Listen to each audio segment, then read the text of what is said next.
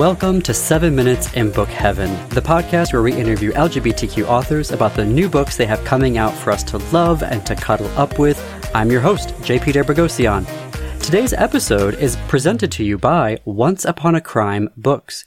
Once Upon a Crime Books is an independent bookstore specializing in mystery fiction. Located in Uptown Minneapolis, you can shop in their store Monday through Saturday, 11 a.m. to 5:30 p.m., or visit their website. There, you can browse all of their books from new releases to classic mysteries. What I love most, however, about their website is their recommendations tab. If you're in the mood for espionage or psychological thrillers or action thrillers, or you want to read books by writers of color or queer authors, you can get full recommendations for each of those categories and more in their recommendations page. Their website is onceuponaCrimeBooks.com. On today's episode, Once Upon a Crime Books introduces us to Joshua Moehling and his new novel, Where the Dead Sleep, which is available to buy in paperback in-store or on their website, and it is also available as a digital audio book. Hello, Joshua. Hi, JP. Thanks for having me. Absolutely. Thank you for being here. So how our podcast works. I have 7 questions for Joshua, and we're going to spend approximately the next 7 minutes in this virtual studio talking about Where the Dead Sleep. So, Joshua, are you ready? I'm ready. Okay, I will set the timer, and here we go. Question number 1. Please describe Where the Dead Sleep as if you're sharing it with your celebrity crush and telling us who that special person is. So my first reaction to this was, I don't have a celebrity crush. But then just like 2 days ago, my friend texted me and she said that she went to this event in Washington, D.C. and Clinton Kelly and Stacey London were there. And I said, oh my God, Clinton Kelly is my celebrity crush. Those were my exact words. So I do have a celebrity crush. And I remember just in time. If you don't remember, Clinton Kelly and Stacey London had a TV show in the early 2000s called What Not to Wear. Clinton is tall and good looking and urbane and dresses like $1 million, basically the opposite of me in every way imaginable. So Clinton is my celebrity crush. He's also an author. He's written a really funny book, a book of essays. So I would tell Clinton that I am writing a series, and Where the Dead Sleep is the second book in the series. And the main character in the series is a sheriff's deputy and a gay man living in a small town in northern Minnesota who is solving murders and trying to get his life together. Where the Dead Sleep starts with, the main character's name is Ben Packard, and so it starts with Packard getting called to a home invasion where a man has been shot in his bed. And there's a long list of suspects, including his wife and his ex-wife, who is his current wife's sister, the business partner that he stole money from, the rich guys that he gambles with. Packard's got to figure out who killed Bill Sanderson. And then at the same time, he's been working as the acting sheriff. The sheriff has been ill, and the sheriff dies early on in this book. And Packard has to decide, is he going to run in an election for the full-time job? And he absolutely has no interest in subjecting himself to the scrutiny of an election. But when he does see who's going to run, he might have to rethink his position. Intrigue all around. Yeah, I hope so. And it's the second book in the series. If you haven't read the first book, you could absolutely start with this one, and maybe it'll make you want to read the first one. Absolutely. Okay, well, question number 2. What is a sentence from a novel or essay or poem or any other book that every time you read it, it gives you all the feels? So I loved this question because it reminded me of this poem that I had hanging in my cube early on in my kind of late 20s, early 30s, when I was kind of working in a corporate job and I wasn't writing very much at all at the time. And I had this poem by Pablo Neruda called Poetry. And it's about when he discovered writing and discovered writing poetry and how he didn't actually discover it. It sought him out like it was this force in the universe that he was compelled to do. And I absolutely loved it. And it was a good reminder to me that this is what I'm passionate about. And this is what's waiting for me if I will make the time to do it. So I can just read the very first stanza if you want. It's pretty short. For it. So this is Poetry by Pablo Neruda. And it was at that age, poetry arrived in search of me. I don't know. I don't know where it came from winter or a river. I don't know how or when. No, they were not voices. They were not words nor silence. But from a street I was summoned, from the branches of night, abruptly from the others, among violent fires or returning alone. There I was without a face, and it touched me. Mm.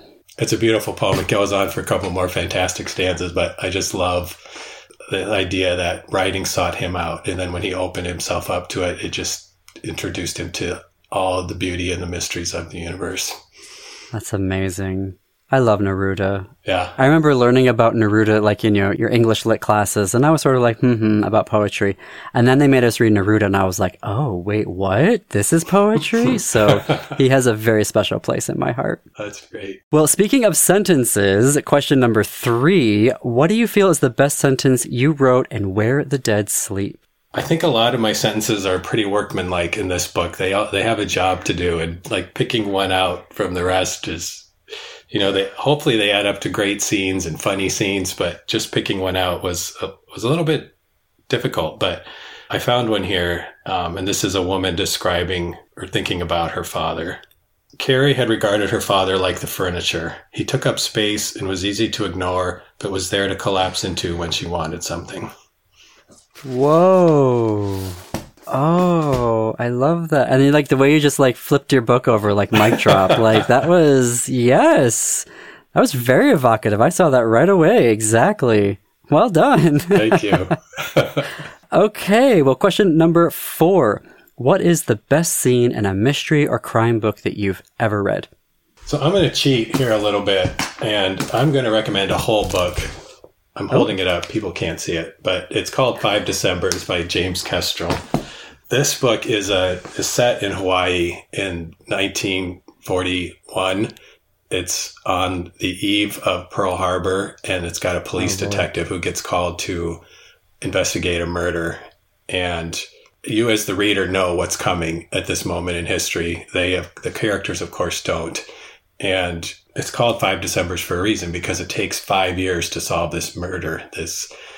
He starts investigating it, and then the war blows up, and he gets caught up in the war machine and ends up prisoner of war for some time. And it takes, it's just an amazingly beautifully written historical mystery, 1940s noir. It's unlike anything I've ever read before. I absolutely loved every word of it. That's amazing. Thank you for that recommendation. We will definitely link to it on our show notes and on our website. Okay, I love this question. Number 5, what are your favorite smells to write about? So I like to write about food in my books. I think it can be very grounding for a reader, and you get kind of a double whammy, right? You get the taste, you get the smell, you get a visual too. So if I say something about a lime, you know exactly you can see it, you can taste it, you can smell it. So I love to write about food. Any particular foods? Well, I think in addition to writing about food, I like to write about cooking. So just the act of people cooking or making a meal together or sharing a meal. And it could be anything. It could be a roast chicken. It could be a ham sandwich, So yeah, it's not one particular kind of food. It's maybe also about the act of cooking and eating together. I love that. Thank you. Yeah. Okay. Also a favorite question of mine. When it comes to writing mystery, what is the worst writing advice you've ever got? I don't know if this is the worst advice, but I'm in a writing group, and a writing group is an amazing thing for a writer. I recommend it to everybody. I mean, feedback on your writing from other writers or from readers who know what you're doing is invaluable. In my first book, one of my friends in my writing group kept saying, you need chapters from the point of view of the girl who's locked in the basement by the killer. And I was just adamant that I didn't need those. I was like, here's her point of view. It's cold. It's dark. She's scared. The end. I'm not adding that. It's not going to bring anything to the story.